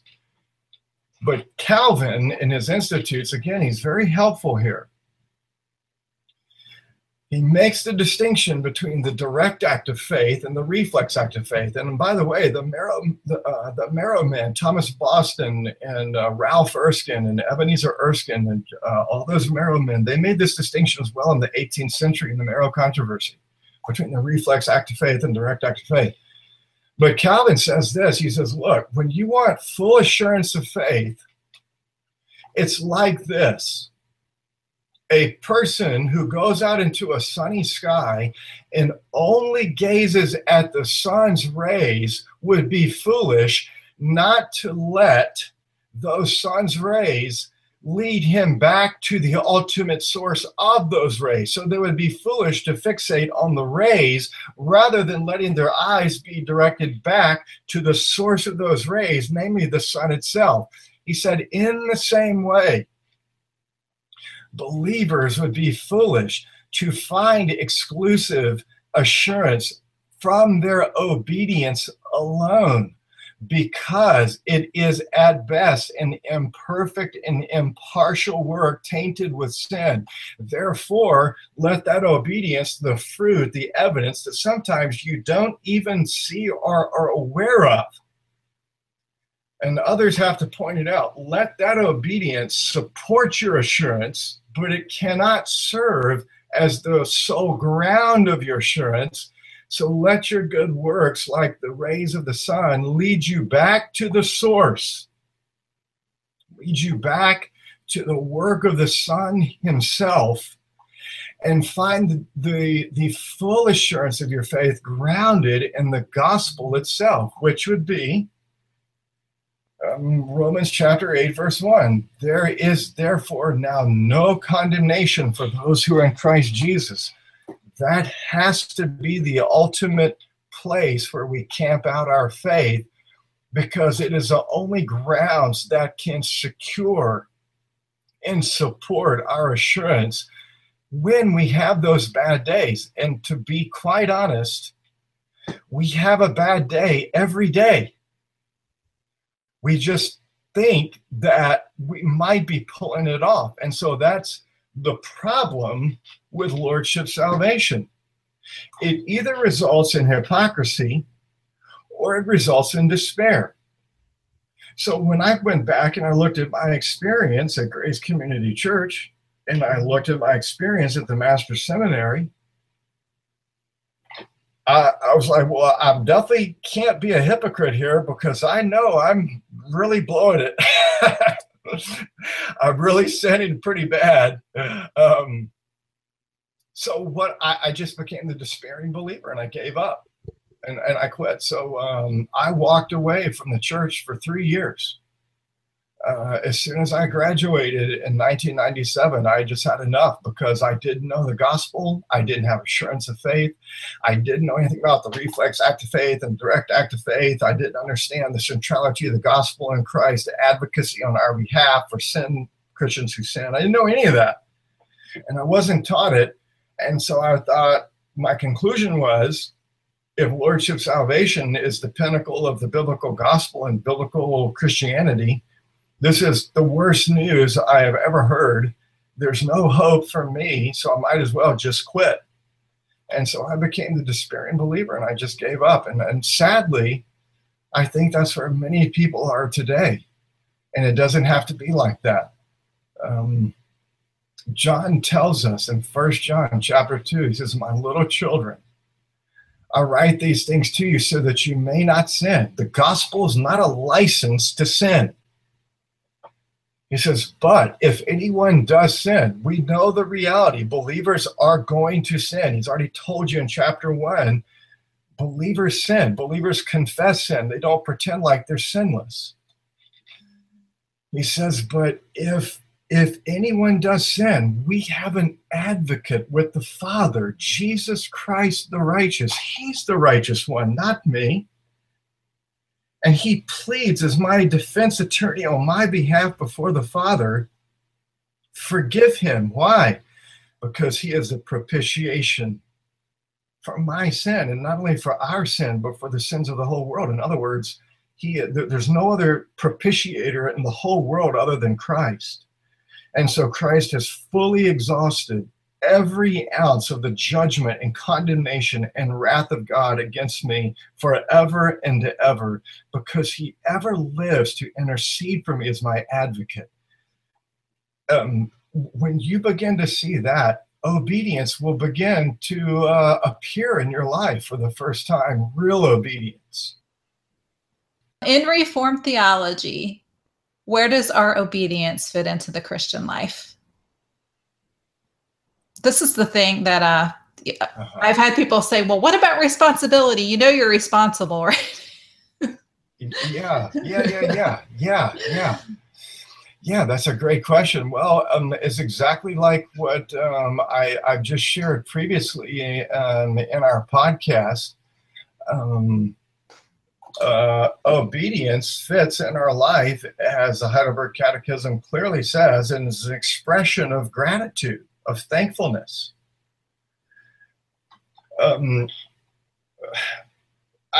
I see this on social media, and I know sometimes, we're on social media together, and so posts that both of us post, we get these Lordship people coming out from the dark corners and shadows, and you can see them coming.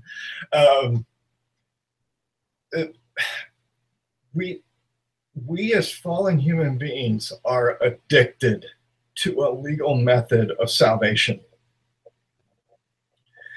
Now, part of that is because this is how we're wired. God put man in the Garden of Eden, the garden temple, and he put him under a covenant of works, Genesis 2:15 through 17. And he basically said to man, do this and live. Or if you don't, do this and die. But it was right for God to put man under this legal covenant because there was no sin. And so man was made, the Bible says, very good. He was made in God's image. God gave man every faculty he needed to give perfect obedience to God's law. And Adam, he could, of his own free will, chosen to obey. And he could have kept the law of God personally, perfectly, and perpetually. But for some mysterious reason that the scriptures do not give us, he didn't do that. And not only did he not do that, but because he was our federal head and he was acting on behalf of all his posterity, we, as Romans 5 says, we have fallen in him. We have committed this with him. And so here's the interesting thing about this. He didn't know what grace was. It was not even just counterintuitive to him, it wasn't in him. He didn't know that this was how he was going to relate to his creator who had become his judge, but would later become his redeemer. And so here's what happens in the Garden of Eden. This is an amazing thing. He fails the test. God's son, the Son of God, fails the test. And so he knew exactly the terms of the covenant. And so did his wife Eve. And so what do? They go hide. They hide in fear. Galatians chapter 3, verse 8, they're hiding in fear. They say they're hiding in fear. They put fig leaves over them to cover up their act of guilt, which is not a subjective guilt, but it is an objective guilt to the covenant of works. They're guilty. They've broken the law of God, and they know the sanction. They know the penalty. God is going to kill them. You're going to die in the day that you break this. You shall surely die. And so Adam and Eve are hiding in fear, trying through their self-righteous efforts of good works to keep now the covenant of works. But it's too late because they have broken the covenant. And God comes to Adam and he says this in Genesis chapter 3. He calls out to the man and he says, Adam, where are you? It's not a question of location. Obviously, God knows exactly where they are. That is a covenantal question of judgment by the judge, the creator himself. Adam, where are you now in relationship to me since you have broken my covenant? Where do you stand before me, Adam? This was a question of judgment. And Adam says, in the Hebrew, it's very interesting, the word is kol, it is voice, the word. Adam heard the voice, the word of God. And Adam says, I heard your word, your voice, and I was afraid because I was naked, so I hid myself. And Adam's cry of fear becomes the cry of man in his fallen state before a holy God, when the holy God, as judge, comes to that man and looks at him and says, where are you now in relationship to me since you have broken my covenant? Where do you stand with me? What is the penalty? And all Adam knew in his whole existence up to this point was, I'm guilty and you're going to kill me. And the day that you eat this, you shall surely die. They were scared, literally spitless, because God the judge was coming to execute them. That was their expectation. And they were desperately trying now to give works and obey, to please God, to be reconciled back in this relationship. And God looks at their fig leaves of self-righteous works and says, no. You cannot keep the work you can't keep this covenant by your works anymore, because you have broken it and you're guilty. And all you have now to receive is its sanction as penalty, which is death. And then the most glorious, surprising, amazing words ever spoken to man is spoken by the judge who becomes the Redeemer.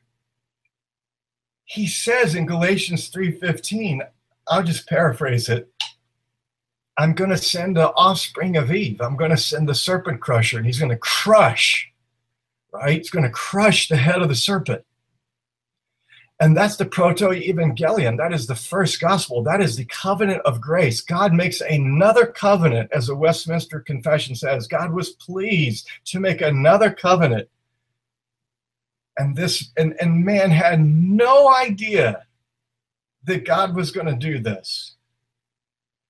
And because we have a triune God, Father, Son, and Holy Spirit, who works in perfect concert, in loving concert towards sinners, He comes down and condescends, and he makes a gracious covenant, not like the covenant of works, but a new covenant. And this new covenant, this covenant of grace, is not do this and live or else die if you don't. But this covenant of grace is where the mediator, God himself, assumes all the responsibility in the covenant, keeps all of its conditions, both in his active obedience to all the precepts, both to his passive obedience in terms of its penalties and the curse. And Paul says in Galatians 3 that Christ became a curse for us. And that curse is what was given in the Garden of Eden to Adam and Eve and to all of us. And Christ bore that on our behalf. He is the serpent crusher. He has crushed the head of Satan, not only through his obedience, as we see in Matthew 4 in the wilderness, through his temptation narrative, but he is also, as the faithful Son of God, unlike Israel, the faithless Son of God, unlike Adam, the faithless Son of God, Jesus, the faithful Son of God, through his obedience in the wilderness, crushed the serpent's head. Through his death on the cross, Paul says he has triumphed over all his enemies, making a public spectacle, triumphing over them. It is finished. The work that the Father gave him to do, and his life, death, burial, and resurrection, it is finished. It is a perfect work. And in the covenant of grace, what was works for Jesus is a gift of inheritance for us, and we receive it through the Spirit-wrought gift of faith alone, on the basis of God's grace alone, in Christ alone, and that all of that is to the glory of God alone, and that is the gospel. That is the good news. Wow, amen. Well, just real quick, we got a voicemail, and I if you would be willing to just respond to it just briefly. I think it fits right into this. So I'm gonna, hopefully the sound will be okay as I play it. Okay. Hi ladies, this is Amber Smitham, and I have a question about the law and gospel distinction and how it relates to warning passages. How are we to rightly understand certain passages in light of the gospel? A few passages that stand out to me are Matthew 6:15, but if you do not forgive men their trespasses, neither will your Father forgive yours. I thought all of our sins, past, present, and future, were already forgiven, so I don't understand how to really understand this passage. Another one that often plagues me is Matthew 7:2. For the judgment you pronounce, you will be judged. The measure you use, it will be used against you. And the one that keeps me up at night is Matthew 10:33. But whoever denies me before men, I will also deny before my Father who is in heaven. Also, if you guys have any additional resources that shed more light on the warning passages, That would be greatly appreciated. Thank you, ladies, so much. Bye. Yeah, so again, that brings up a whole another discussion. Let me just say it like this. Again, this is why the Reformed confessions of the Christian faith are so important, because they give us the categories, the necessary and helpful categories to rightly think about these things and think about warning passages. The book of Hebrews is filled with warning passages. And so what do you do with these warning passages? Well, one of the answers that the Reformed confessions very clearly give to us, and I think it's so helpful, is that the Reformed have always understood that there are different ways of relating to the one covenant of grace. Let me give you some examples. The Apostle Paul in Romans chapter 9 clearly shows us that there are those who have only an external outward relation to the covenant of grace. They haven't received the substance of the covenant of grace, which would be justification and sanctification. They haven't received Christ, a whole Christ. But yet they're in the covenant community. They're in the church, and they're making a profession. But Paul clearly distinguishes in Romans 9 between those who have this external outward relationship to the covenant of grace and those who have an internal or inward spiritual relation to the covenant of grace. So, for example, he uses the example of Jacob and Esau. Now, if you go back to the Genesis narrative, and if you look at the narrative of Jacob and Esau, and if you just read the narrative for what Moses is giving to us there, it's very clear that both of them are really bad sinners. They're both very bad scoundrels. Neither one of them have merited anything. But both of them are in the covenant community of believers, or the people of God. Paul picks up on this in Romans chapter 9. And he says that Jacob I have loved, Esau I have hated. So it was possible to participate in the administration of the covenant of grace, but not actually benefit from its substance, which would be Christ and his saving benefits of justification and sanctification. And Paul tells you there that the difference is God's election.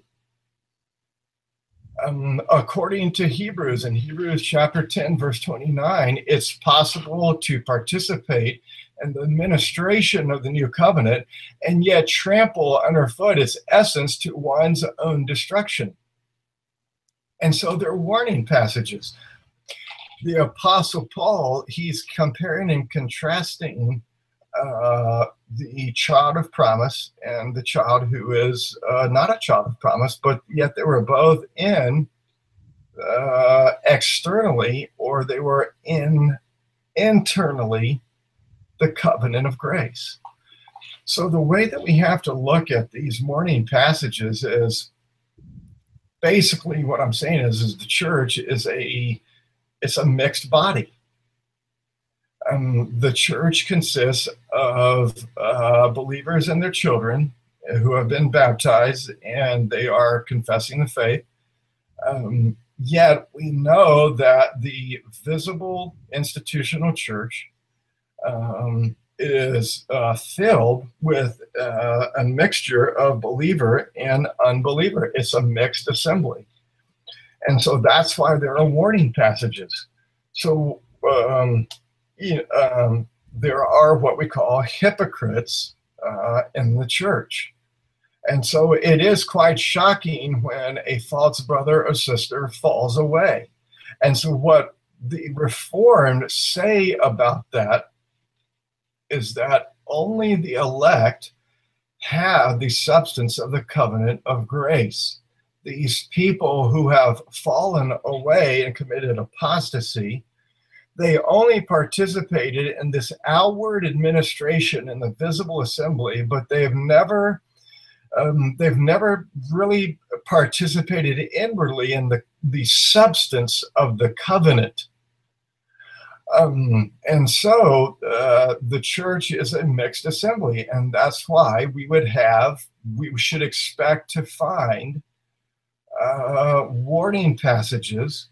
And so when a believer hears the warning passages, what do they do with it? They don't lose their assurance. And this caller that called in, she said, the Matthew 10 passage, I think it was verse 33, it keeps me up and it makes me fearful. Let me give you assurance, whoever you are who said that. You don't have to be fearful. You don't have to be afraid, because that is the law speaking. And when believers hear these warning passages, what do they do? I've already shared this from the confessions. Why do we have God's law preached so strictly to us in this life, the Heidelberg Catechism? So that we not only see our sin more and more, our sinful nature more and more, but as we see that sinful nature more and more, what do? Turn to Christ and flee to him. We flee to Christ alone, by faith alone, and trust, receive, and rest in Christ alone, and look to him and rest in him and confess him and say to him, you're my only righteousness. I have no other hope. I have no other plea. I have no other answer. I hear your law and it's driving me. I see I'm a sinner, and I confess Jesus alone as my advocate and mediator. And you cling to Christ. That's what a believer does when they hear these warning passages.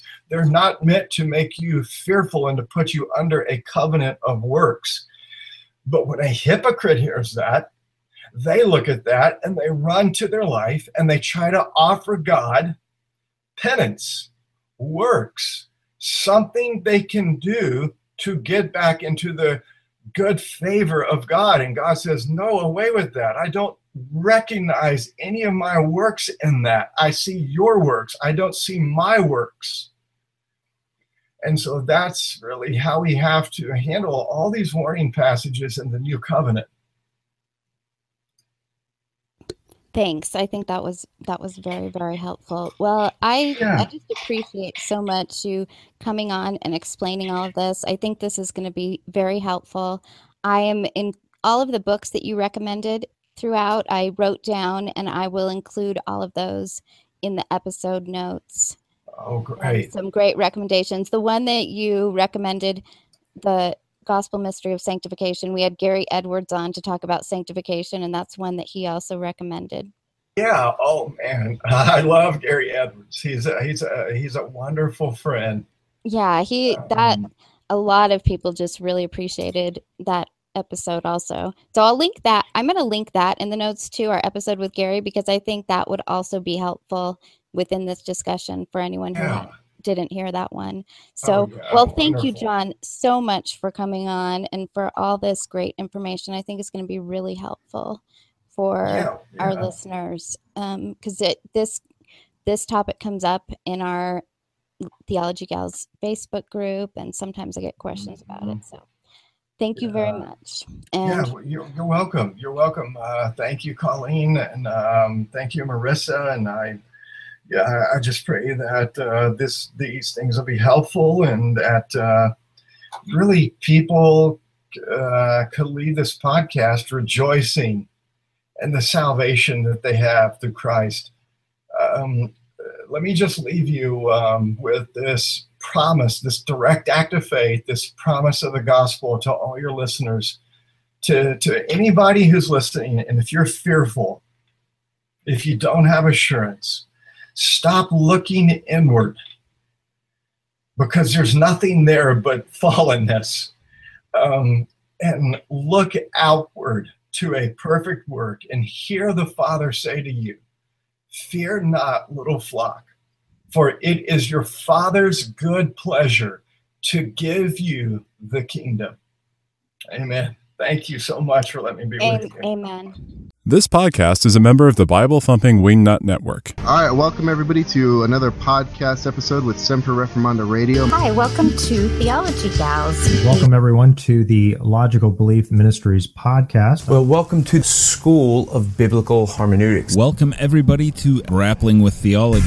What is going on, guys? Shine as lights coming at you. Well, welcome to Slick Answers. Good evening and welcome to Conversations from the Porch.